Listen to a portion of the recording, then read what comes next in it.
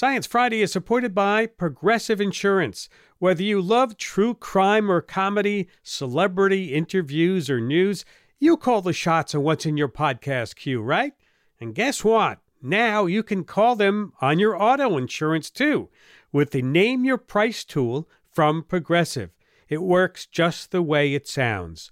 You tell Progressive how much you want to pay for car insurance, and they'll show you coverage options that fit your budget. Get your quote today at Progressive.com to join the over 28 million drivers who trust Progressive. Progressive Casualty Insurance Company and Affiliates. Price and coverage match limited by state law. Listener supported. WNYC Studios. This is Science Friday. I'm John Dankosky. Ira Flato's away. I'm going to brag a bit here. My gardens this year are better than they've ever been. The flowers are in bloom, the plants and trees are all doing well, and I got to say I'm pretty happy about it. Now, one of the sure signs I've always looked for in a healthy garden is earthworms. They tell me that I've got soil that's bustling with life and nutrients, but this summer I've got my eye out for one worm in particular. It's known for its thrashing, squirming, restless behavior. It's the jumping worm. These critters are native to Eastern Asia, but they've been quietly spreading throughout the U.S. for decades. Now they're in more than 30 states, munching their way through forests and gardens. Scientists and gardeners alike are concerned about jumping worms, but just how worried do we need to be? Here to tell us more is Bernie Williams, plant, pest, and disease specialist at the Wisconsin Department of Natural Resources, based in Madison, Wisconsin. Bernie, welcome to Science Friday. Well, thank you for having me, and thank you for letting me talk about some of my favorite animals today. Absolutely. No, we're happy to have you doing this. So let's get this out of the way first of all. The word jumping kind of sounds a bit terrifying. I mean, do these worms actually jump? I mean, I wouldn't say that they actually jump. They thrash. They're very active. They throw their bodies about. I think some of the best analogies that I've heard to describe them, people say that they dance about, which they do. It's such an amazing creature to see, but also just their active behavior is something to behold. And that's why people become very alarmed because they see these thrashing worms and they suddenly think, oh no, what's that? I've picked up plenty of worms in the garden over the years, and sometimes the worms thrash around a little bit, and sometimes they're very, very gentle. Is that the difference between the jumping worm and maybe the better worm that I shouldn't be so worried about? Well, the thing about worms, when you're looking at them, you have to understand that most of the earthworms that you're seeing, particularly if you're along the East Coast or you're in the upper Midwest, most of them are generally going to be non-native worms. And we have a variety pack of European earthworms, and a couple of them will actually move very actively and people will mistake them for jumping worms. So when you're looking at a worm, and I've looked at lots of worms, European earthworms, they tend to be, no, I wouldn't say spongy, but they're not as firm. Jumping worms, they're much more firm, active. Really, their skin is really tight. It's almost, they're turgid, they're firm. They're like a slightly overstuffed bratwurst because they're so tight. It's also, when you're looking at them visually, the clitellum, which is the reproductive area on earthworms, tends to be smooth, whereas the clitellum on European earthworms and a great deal of North American earthworms is raised. It's a very different worm by all means. How exactly have these jumping worms spread so far and so fast? They've been in North America well over 100 years. It's with invasive species that often, they sort of hang out, they're dormant, they're here, but nobody notices them. And then all of a sudden they get this leading edge. So the same can be said for a lot of invasives that, people deal with now. So garlic mustard was pretty benign for a long time. And then all of a sudden it was everywhere. And these worms are tending to follow that same pathway. So they've been here, but now people are really starting to notice them. If I have this right, you were the first person to discover jumping worms in your state of Wisconsin? Well, I think there are documentations of them prior to our stumbling across them. We were doing a field trip for a conference on invasive species, and Brad Herrick, who's the ecologist at UW Arboretum, we worked on this field trip together, and lo and behold, our they had to sit through the day with boring people talking about plants and worms all day. And then we took them out at the end of the day, and lo and behold, we stumbled across all of the jumping worms out there. I like worms, so I was sort of excited. And then we got other people excited. Were you worried about this when you found these worms? Well, because I've been working with invasives for so long, I was awestruck. So you do a little of the ooh and ah, like, ooh, a new invasive. But, when you're looking at an invasive like that and it's a new discovery, it's the yin and the yang. It's something new that, oh, now we're going to have a problem with this. But then it's also, well, there's so many of them. How long they've been here, actually? So should we really sound the alarms? And I do realize that people are very concerned about these worms, but I do think that we are lacking a great deal of information on them yet to put them in that category of, oh no, the roof's on fire. What should we be concerned about? I mean, what damage do these worms cause? These worms, they move really quickly. They're asexual reproductions, so they don't mate, whereas European earthworms and a lot of North American earthworms, they're hermaphrodites, but they mate. Jumping worms, they're primed and ready to go, and they're here for the season and they're gone. Unlike European earthworms, they could live for 2 years or they can live up to 10 years, whereas jumping worms are only here for a season. They're hatching continuously. They can outcompete a lot of the European earthworms. Okay, so they're outcompeting some of the other worms, the native worms and the European earthworms that we know here in the U.S. But the way that they churn through the soil actually causes problems with erosion, right?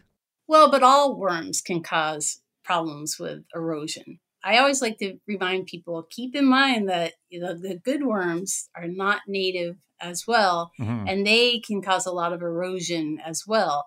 What jumping worms do to the soil is they turn it over really, really quickly, so it becomes porous. So it almost becomes like coffee grounds, tapioca pudding pearls. So it's really hard for plants, trees, shrubs to sort of anchor in there. But, they're also like speeding up that nutrient cycle within the soil as well. So that soil texture changes dramatically with the presence of jumping worms, but it generally hangs out in the first 2 inches. The first 2 inches of the soil, is that especially bad for forested areas? Forest is this dynamic place to begin with, and everything is happening below ground and above ground. But within a forest, you have European earthworms, which can cause a lot of damage all on their own. And then if you surmise that jumping worms are going to move in there as well, you're going to see that cycle become faster. And it could potentially damage a lot of things, but you also have to take into account that this is the secondary invasion of an earthworm into a native forest. So when you get one invasive in, it sort of invites another one to come in and another one to come in, and they sort of just pile up on top of one another. I assume that they have predators. I mean, can we just count on the robins in my yard to pluck them out and eat them? No, and that's the really cool thing about these worms. If you irritate them, they'll thrash and they'll move about. Some may even, throw their tail, so shed their tail. But they also have the ability to secrete a really distasteful liquid. So almost like a secretion which says, oh, I don't taste good, drop me. And so that's why you tend to see so many of them, because a lot of animals are not predating upon them because they're distasteful. But if you look at how invasives evolve and move, animals are going to adapt to it and they're going to start feeding on them as well. But that's a really amazing thing about these worms. And not to say that, animals aren't eating them. I have lots of friends that have backyard chickens and they swear that their chickens love them. So the rest of the birds just have to get on board with the chickens. Well, and this is a hard conversation to have with someone who loves worms at their core like you do. But I don't know, Bernie, what do we do if we find these jumping worms in our yard or in our forest? The first thing is not to get so incredibly upset as people have, because there's easy ways to get on top of them. There's so many of them, you can remove them from the surface. So, because they generally are right there on the surface of the soil. So they're easy to pluck out. Put them in a Ziploc bag, as you're out there weeding. You can put them in a bucket with some water and vinegar. You can bag them if you have them in your compost, or you suspect that you have them in your compost. Well, you can tarp it because heat is really detrimental to them as well. So you just want to heat it up to hit at least 104 degrees. There's a lot of things that you can do. I don't recommend pesticides. You can certainly kill lots of worms with pesticides, but there's other options. But, definitively, we don't have a cure-all for them, and I'm not quite sure we will. It sounds to me, though, Bernie, like what you're saying is that people are very concerned about this, but they maybe need not be so concerned. I mean, almost all of the worms that we're going to find in North America are probably already invasive, right? A good percentage of them, yes. I'm in Wisconsin. I'm originally from Pennsylvania. You're along the East Coast. The probability that you have native North American earthworms in your area is 3%. Wow. There's so few North American earthworms in this particular area of North America. In Wisconsin, I've been doing worms for 20 years. I've never encountered a native North American earthworm. When I was talking off the top of our segment about the health of my garden, and I've always thought that the presence of earthworms is something that is good for my soil. Am I wrong about that, Bernie? Am I getting something substantially wrong about having worms in my soil? No, not at all. No, I mean, earthworms are extremely beneficial animals. And when you look at the history of them, they provide a lot of really good things, nutrients, they turn over, they recycle everything. And, they're providing really beneficial fungal relationships in that soil and the bacteria. It's really important. When people get upset about worms, you have to sort of point out to them, they can be highly damaging to forests, but in urban areas, in agricultural settings, they're really amazing earth turners. They are doing incredible things that you'll never quite see because they're underground. When they cause issues, it's really when you're looking at forests, natural areas, places that you want to preserve. You really have to look at it a big picture. That's the way I always approach invasives. It's not just one, it's the combination of a bunch of them, which really causes the issue. And earthworms, they're just the cool kid on the block right now, and everybody wants to talk about jumping worms. So it's great that they're getting their 15 minutes of fame. Well, I'm glad that you were able to be here to help us talk through some of the interesting things about these jumping worms, but also some of the problems as well. Bernie Williams is a plant pest and disease specialist at the Wisconsin Department of Natural Resources based in Madison, Wisconsin. Bernie, thanks so much. Oh, thank you. After the break, from worms to cephalopods. Yes, massive brains, color-changing skin, and genes we've never seen in any other kind of animal. We'll dig into the many wonders of octopus, squid, and their kin. That's coming up next. Hey, Ira here with an update that Cephalopod Week is just around the corner, and it's going to be incredible. All squidding aside, I'd like to invite you to join the Cephaloparty by sponsoring some virtual cephalopods. Here's what I mean. Our talented team of digital producers has built a sea of support on our website, giving each of you the chance to sponsor a cephalopod for just $8. With each donation, you'll get to pick from one of 8 beautifully illustrated sea creatures, which we'll post on our site, along with your first name and city. We're aiming to raise $8,000 here, folks, which will go to support all the great work we do at Sci-Fry. So we do hope you'll consider making a gift. Sorry for all the puns, we're cracking up over here. Just head to sciencefriday.com/sea of support to join us and help us reach our $8,000 goal. Again, that's sciencefriday.com/sea of support. I'm Ira Flato, squidding you farewell, and thanks. Science Friday is supported by ZBiotics. The team of PhD scientists at ZBiotics are tackling rough mornings after drinking with their new pre-alcohol probiotic. This probiotic breaks down the byproduct of alcohol while you drink and sets you up for a great next day. Check out the cutting-edge technology for yourself at zbiotics.com/Friday and use the code Friday to get 10% off your first order. ZBiotics is backed with 100% money-back guarantee, so if you're unsatisfied for any reason, they'll refund your money.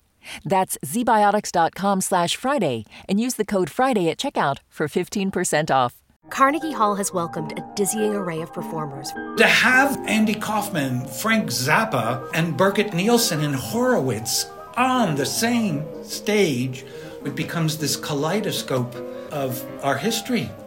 I'm Jessica Vosk. Join me for the new podcast, If This Hall Could Talk. It's all about our unique cultural history, as witnessed by one of New York's most beloved institutions, Carnegie Hall. Listen now, wherever you get podcasts. This is Science Friday. I'm John Dankosky. Today is a very special day for us all at Science Friday. Why? Well, because Cephalopod Week starts today. Yes, if you love the big brains, complex behavior, scintillating colors, and ineffable strangeness of octopus, squids, and their cousins, then you're already a cephalopod convert. And you may already be attending one of our Cephalopod movie night events next week. But even if you're on the fence about our tentacled friends, you can't deny that there's something kind of special about them.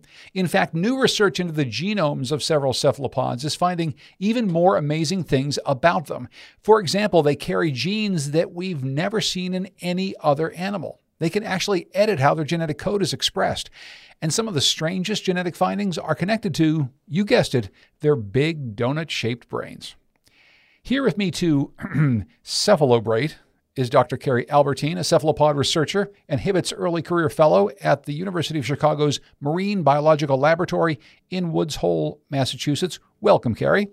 Thank you so much, John. It's a pleasure to be here. It's great to have you. And Dr. Yan Wang is an incoming assistant professor at the University of Washington in Seattle, and she studies cephalopod death. Yan, welcome to the show. Thank you so much, John. Great to be here with you and Carrie. Well, I just mentioned these big donut-shaped brains and tentacles, but pretend that you, Carrie, were describing cephalopods to someone who'd never seen one or encountered them in all the media that's out there. I mean, what would you tell them about these animals? I mean, the first thing, honestly, that they make me think of are the Yip Yip Muppets from Sesame Street. But they have this ring of flexible, sucker-lined arms that surround a beaked mouth. And then their esophagus passes from their beak on up through the middle of their brain that sits right in between these two massive camera-type eyes, on up to their muscular mantle that contains 3 hearts, 2 gills, and an ink sac. So they just look utterly bizarre. They look utterly bizarre to us, and I'm sure we'll get to some of that. I'm sure to them, they're just perfect, right? But I don't know, Yan, how about you? I would say that they're very fancy water balloons. I think Carrie highlighted, they have these massive eyes, and I think that's really something that we as humans gravitate to. And behind those eyes, there's that squishy mantle, as Carrie mentioned, with all of their inner organs. That to me kind of just looks like a water balloon. And then their arms are, the arms of an octopus are just constantly moving, sensing the world. And so, they're really, really special. So we're going to get into a little bit more about how special they are and why they're so special. Carrie, as I teased at the front, you've been doing cephalopod genomic research for years, and new research is getting us a bit closer to understanding just how they do what they do. So I don't know, what's the story there? Yeah, Yan and I both actually worked on the first cephalopod genome for Octopus bimaculoides, or the California two-spot octopus, which came out a couple of years ago. Since then, we've been trying to dive in and really understand the genomes of not only octopus, but different kinds of squid to try and harness and understand some of the really unusual properties that we see in these animals. Because, of course, a genome is essentially the toolkit for building an animal. It contains all of the instructions, all of the proteins that are important in their development and their biology. And so when we sequenced the first octopus genome, we found out a lot of things about these animals. We found out that they have really large genomes. So our genome contains about 3.2 billion letters. So if you think about all of the letters in, for example, war and peace, and then multiply it by like 2,000, that's how many letters are in our genome. Squid genomes are half again as large. So they're 4.5 and 5.5 billion letters. And that's kind of a mind-blowing number. And so when we went in and tried to figure out what all of those letters code for, we saw a couple of really surprising things. The first thing that we saw is that they're really very rearranged relative to other animals. So we know that there are groups of genes that tend to be near each other and on the same chromosome in very distantly related animals. So, for example, in a scallop and a cnidarian. We see that in cephalopods, that order has been completely mixed up. So it's like they've been put into a blender and then just let the pieces fall where they do. And this is really exciting because where a gene is in the genome can affect how it's turned on and turned off. And this happened at a genome-wide scale. So essentially, cephalopods have all of this new gene orders to begin to play with and change how genes are turned on and turned off. We also see that they have lots of genes that are important for neuronal function, and in particular, a family of genes that are thought to act as molecular barcodes that are important for helping neurons wire up correctly. And this is a family of genes that have only been studied in mammals and other vertebrates. The octopus genome had 168 of these genes, and the squid genomes that we've just finished sequencing have nearly 300. But the first thing that we did to try and figure out what these kinds of genes were doing is to look at where these genes were expressed or turned on in these different squid and octopus. And we see that, for example, these genes that we think are important in making mammalian brains are also expressed in the brains of both squid and octopus. So this seems to be kind of a molecular smoking gun underlying these very different, very large, very complex nervous systems. So, Yan, as I said at the top, you look at octopus death, which is a fascinating thing to study. And this phenomenon where most octopus moms will actually die in the process of tending their eggs. Now, I had no idea they don't only just starve to death, but they actually kind of self-destruct. I mean, what can you tell us about this behavior, and what are you learning about this death process? Yeah, so this is a completely normal process in a mother octopus's life. So most octopuses are completely solitary. So they come together perhaps only once in their adult lives, which is to mate and reproduce. And after this point, the female will find a nice safe spot to lay her eggs. As she lays her eggs, that really marks the beginning of the end for her. So from that point on, her primary behavior is to guard the eggs, protect them, blow water on them to keep them clean, and just watch over them essentially as they develop. Now, in the beginning of this maternal period, the female is still eating. And then, as you mentioned, she stops eating. And then as the eggs are approaching the time when they would hatch, the female undergoes a period that we call decline. And this is a process that is whole body death. And so she begins to lose color and muscle tone, and oftentimes engages in self-cannibalistic behaviors. So, for example, she will eat the tips of her arms. Often she'll create lesions using her suckers on her arms or on her mantle, and behaves in really erratic ways until finally she dies. And so it is this whole process that is called, it was originally called the self-destruct system by Jerome Wodinsky in 1977, because he found that when you remove a part of the nervous system called the optic glands, this entire sequence disappears. So if you remove the optic glands, this entire postmaternal sequence of behaviors stops. And the female is able to eat again, she can mate again, and she can live for 4 to 6 months longer.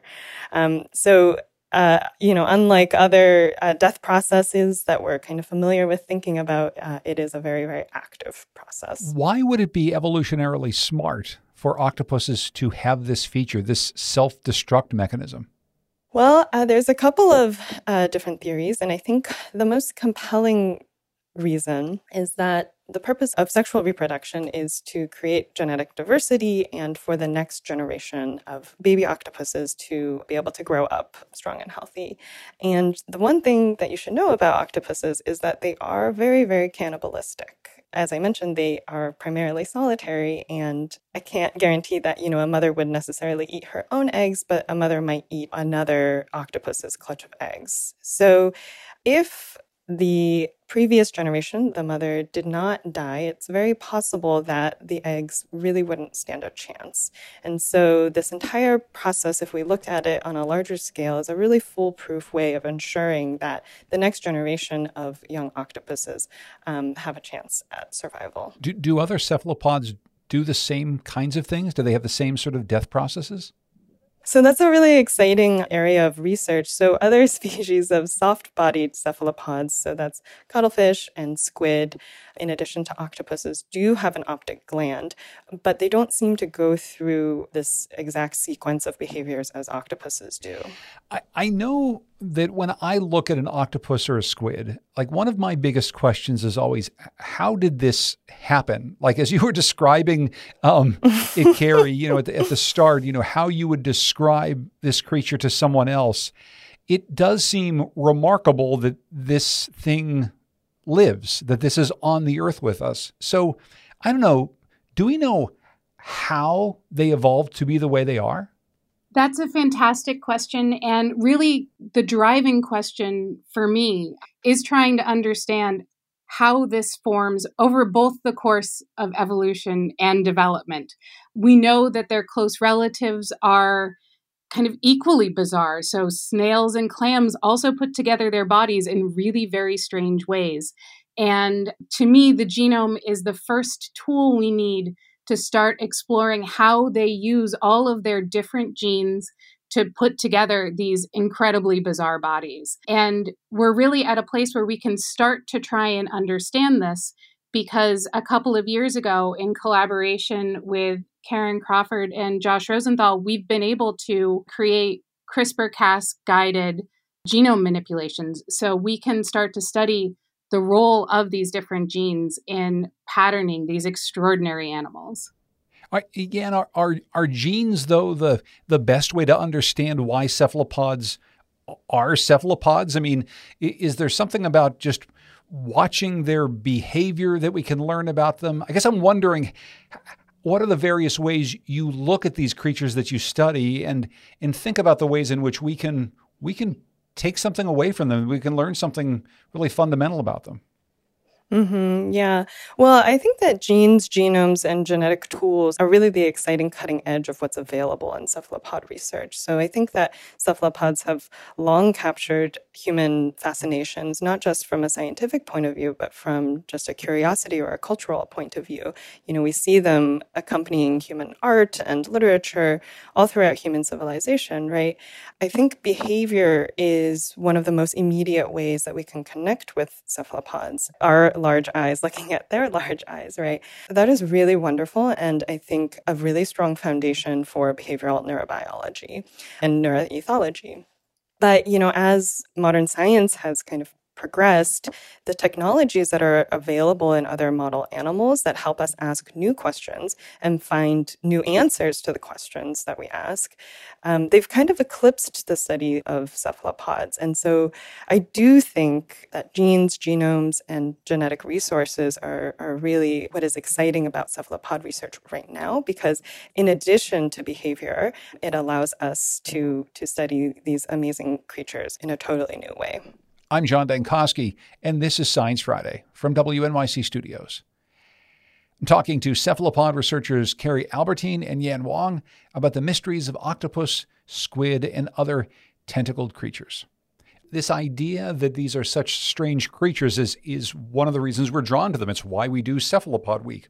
But do you think that they're strange based on what we know about other life forms we can study here on Earth?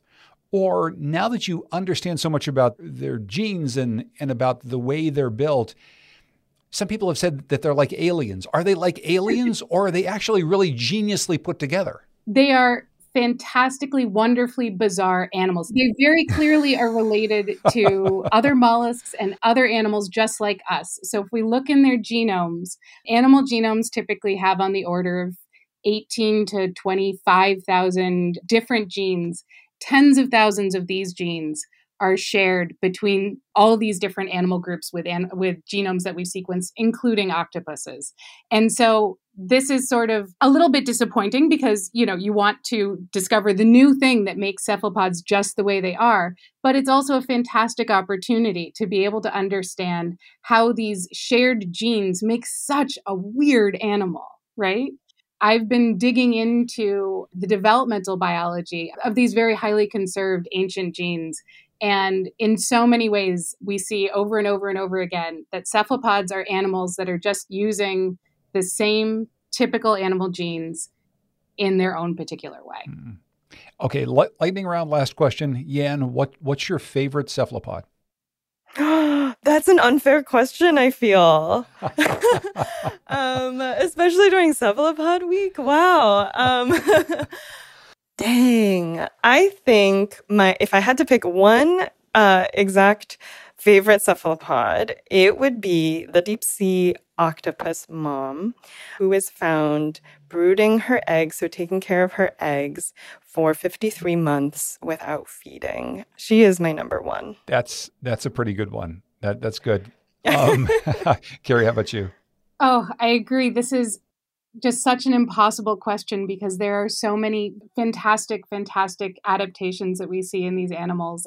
I do have a very soft spot in my heart for Metasepia pfefferi, which is the flamboyant cuttlefish. They can just put on these fantastic coloration displays. They are very appropriately named. And they also walk around on the floor with these projections out of the back of their mantle, and they look like little quadrupedal cephalopods. It's really impossible to not have them be completely endearing, but it's really hard to choose a favorite.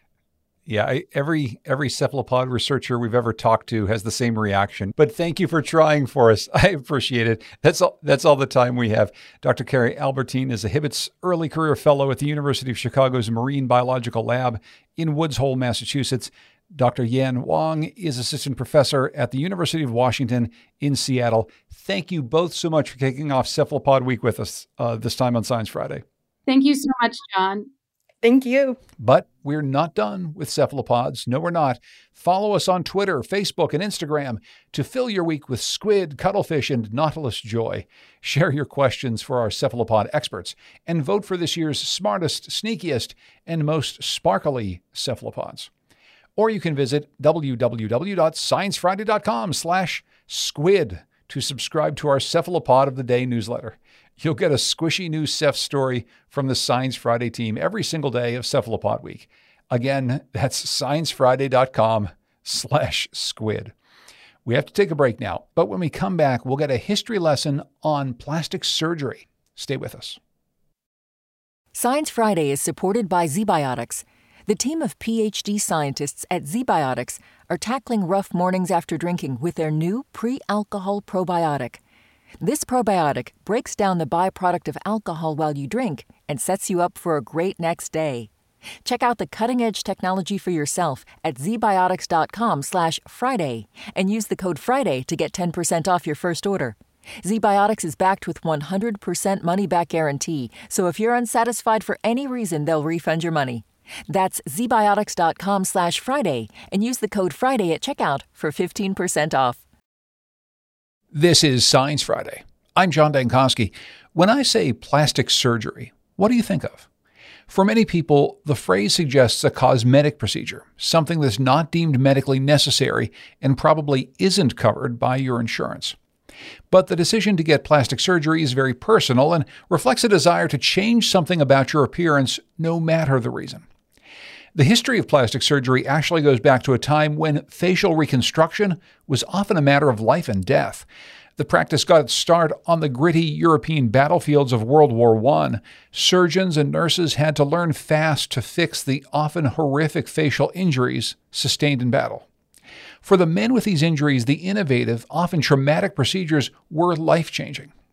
The World War I history of plastic surgery is the subject of a fascinating book by my next guest. Lindsay Fitzharris is a medical historian and author of The Facemaker. She's joining us from Washington, D.C. Lindsay, welcome to Science Friday. Thanks so much for having me on the show. I'm excited to tell you more about this story. And a heads up to our listeners that this conversation is about sometimes graphic surgery, and it might not be appropriate for all listeners. Your book starts by plopping us into the gritty trenches of World War I, and you say that there had never been so many facial injuries before this war. Why was that? Yeah, that's right. So during the First World War, there was an incredible number of advances in artillery and weaponry. So many, in fact, that a company of just 300 men in 1914 could deploy equivalent firepower as a 60,000-strong army during the Napoleonic Wars. You saw all kinds of brutal inventions at this time, like the flamethrower, tanks, chemical warfare. Men were maimed, they were burned. Some were even kicked in the face by horses. Before the war was over, 280,000 men from France, Britain, and Germany alone would suffer some form of facial trauma. So this really opened up an opportunity for plastic surgery to enter a modern era. So this really was a war like no other war before it. Absolutely. There was a bit of facial reconstruction going on during the Civil War, but there was a lot of differences between what was happening then and what ultimately happened in the First World War. First was that surgeons in the Civil War weren't very concerned about the aesthetics. They were really just concerned about restoring function, so making sure that a person could swallow and eat and talk, but they didn't really care about what it looked like.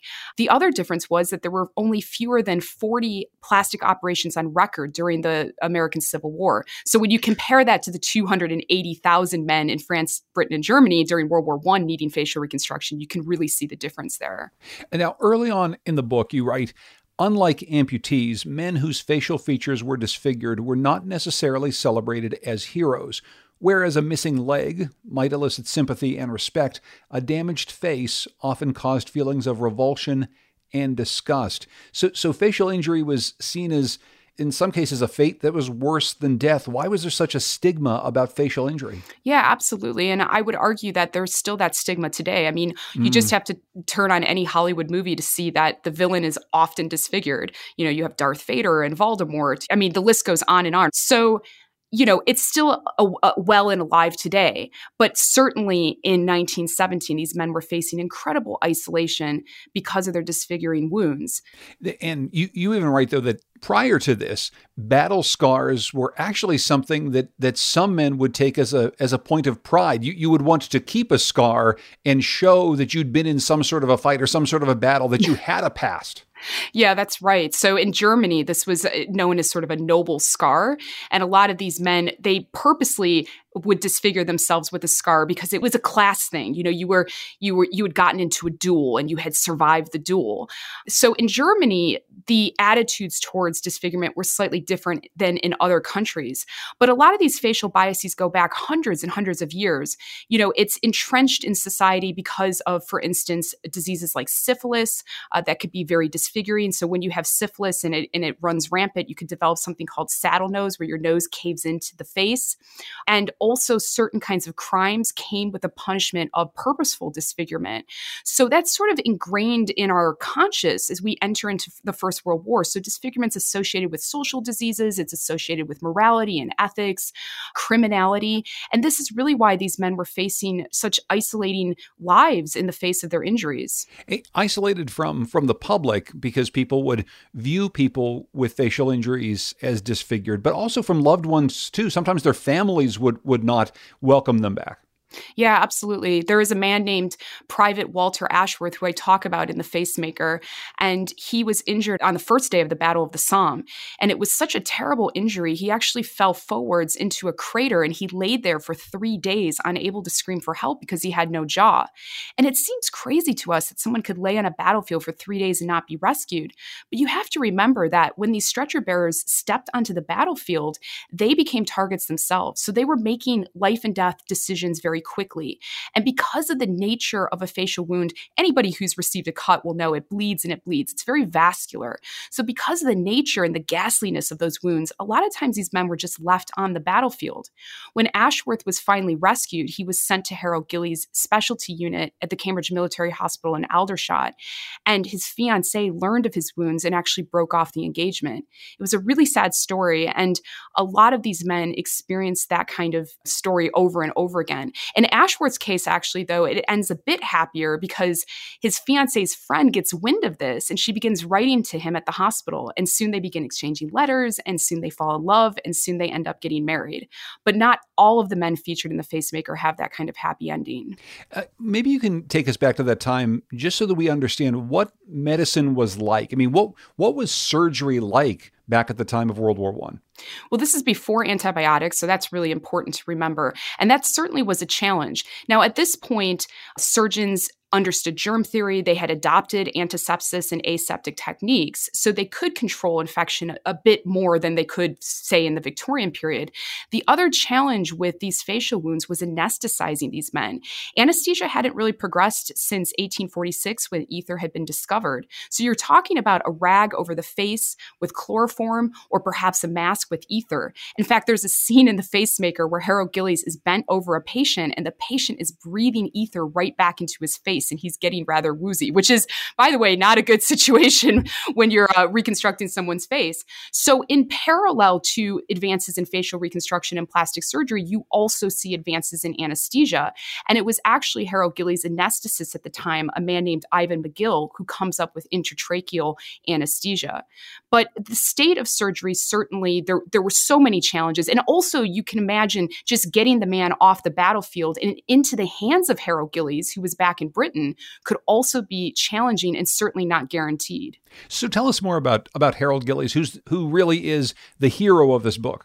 Yeah, Harold Gillies was born in New Zealand. His family were originally from Britain. He was born in New Zealand. He went back to Britain. He studied at Cambridge University. He practiced as an ENT surgeon at the beginning before the war. So he was well placed, I would say, for the kinds of injuries he was ultimately seeing in the First World War. In fact, when he went to France at the beginning of the war, he came across this character, and I call him a character because he really was a bigger-than-life character. His name was Auguste Charles Valadier. He was a French-American dentist, and he retrofitted his Rolls-Royce with a dental chair, and he literally drove it to the front under a hail of bullets. I mean, this guy was a legend. He worked for free the entire war.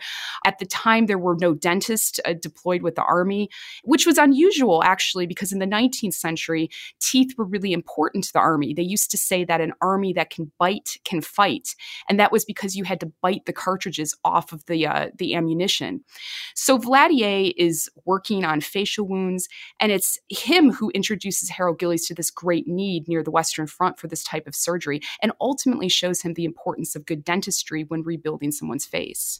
So what sort of experience did he have as he started in this world of reconstructing faces? This is something that had been around in some way since the late 1700s, but it seemingly had not advanced very much. How ready was Dr. Gillies to take on this monumental task? I mean, you're absolutely right. So plastic surgery does predate the First World War, but it certainly wasn't being done on the scale that it was needed during the First World War. So he has no textbooks to guide him. He's really having to make this up as he goes. Some people will be familiar with the Guinea Pig Club of the World War II. These were pilots who were terribly burned during the Second World War, and they were operated on by a surgeon named Archibald McIndoe. That was actually Harold Gillies' cousin, and it was Gillies who introduced McIndoe to the strange new art of plastic surgery. A lot of people ask me, is The Facemaker about the Guinea Pig Club? But actually, this is sort of the prequel to that. And these guys were really the guinea pigs, because this is when a lot of these new methods were developed, tried, tested, and became indoctrinated in plastic surgery practice. The surgeries, I can imagine, were grueling for the men who were involved. Do we have any perspective from those who got these facial reconstructive surgeries and how they felt about the whole thing? Yeah, I mean, this is the thing about World War I is everybody's writing letters. There's so much documentation. This book took me 5 years to research and write, and I could have spent another 15 years researching and writing it, to be honest. And part of my job as a medical historian and as a nonfiction writer is to get rid of material so that it's not overwhelming the reader. So I was really cherry picking the stories that had stood out to me. And some of that was because of the documentation around the men who I chose to include in the Facemaker. So for instance, in the prologue, I opened the book with a man named Percy Clare. He gets hit in the face in 1917, which was incredible because of the detail he provided in his diary. He talks about laying on the battlefield. He talks about the stretcher bearers passing him by. He gets sent to the wrong hospital. There's a lot of different mishaps that happen throughout the book with Percy Clare.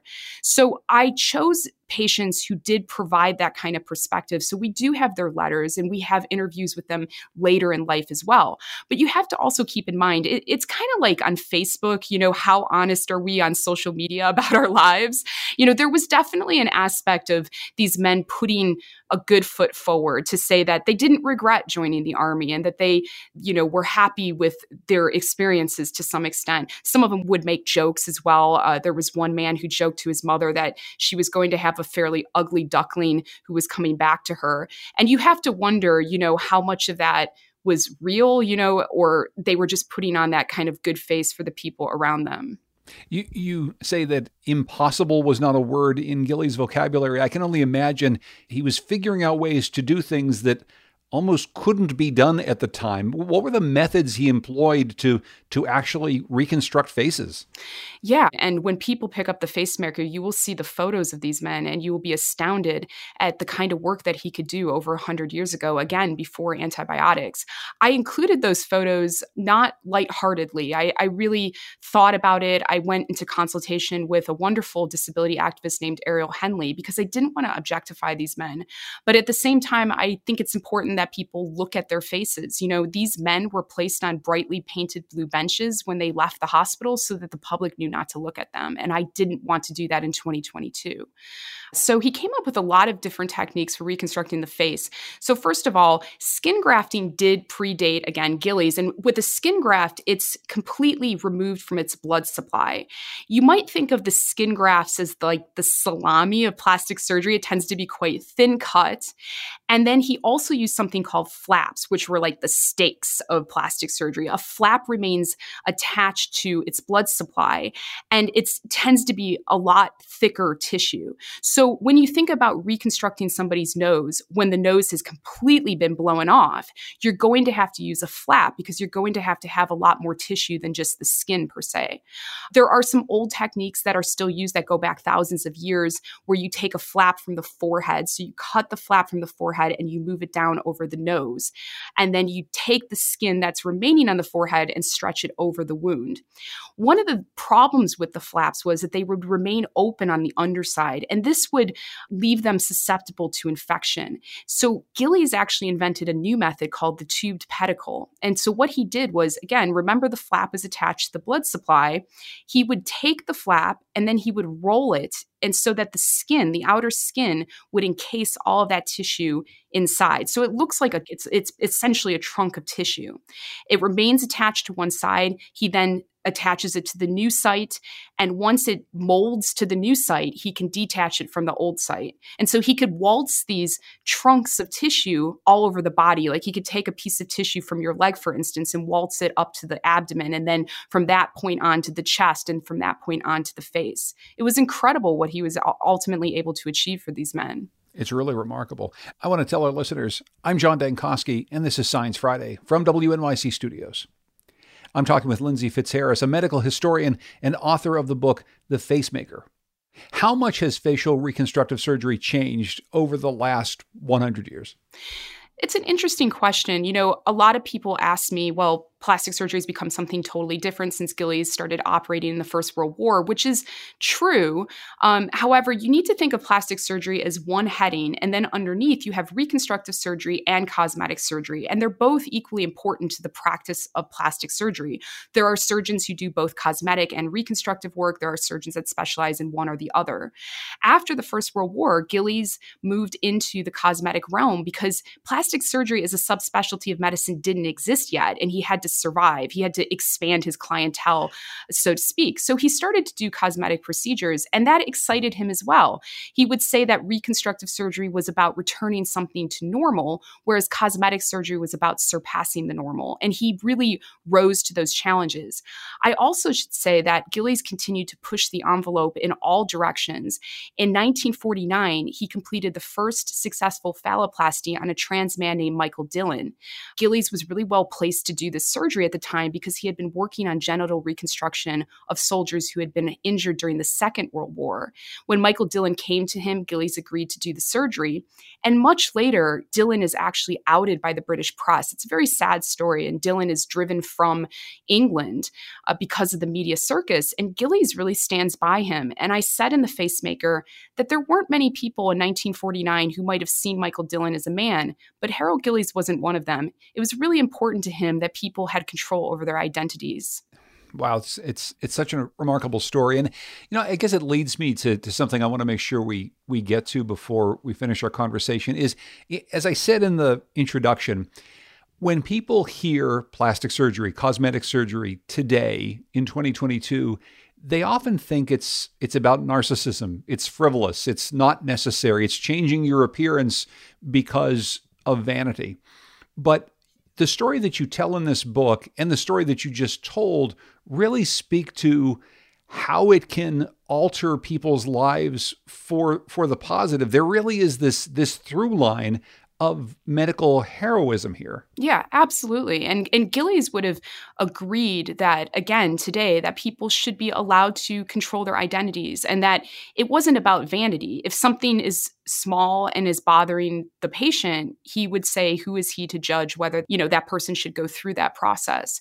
But what Gillies was able to do for these soldiers certainly was give them back their identities. Like I said, he didn't just mend their broken faces, but also their broken spirits at this time, because otherwise these men would have led very isolated lives because of the facial biases in society of that day. Lindsay Fitzharris is a medical historian and author of The Facemaker. She's joining us from Washington, D.C. You can read an excerpt from her book on our website, sciencefriday.com/facemaker. Lindsay, thanks so much for joining us. I really appreciate it. Thank you so much. If you missed any part of this program or you'd like to hear it again, subscribe to our podcasts, or you can ask the smart speaker to play Science Friday. I'm John Dankosky.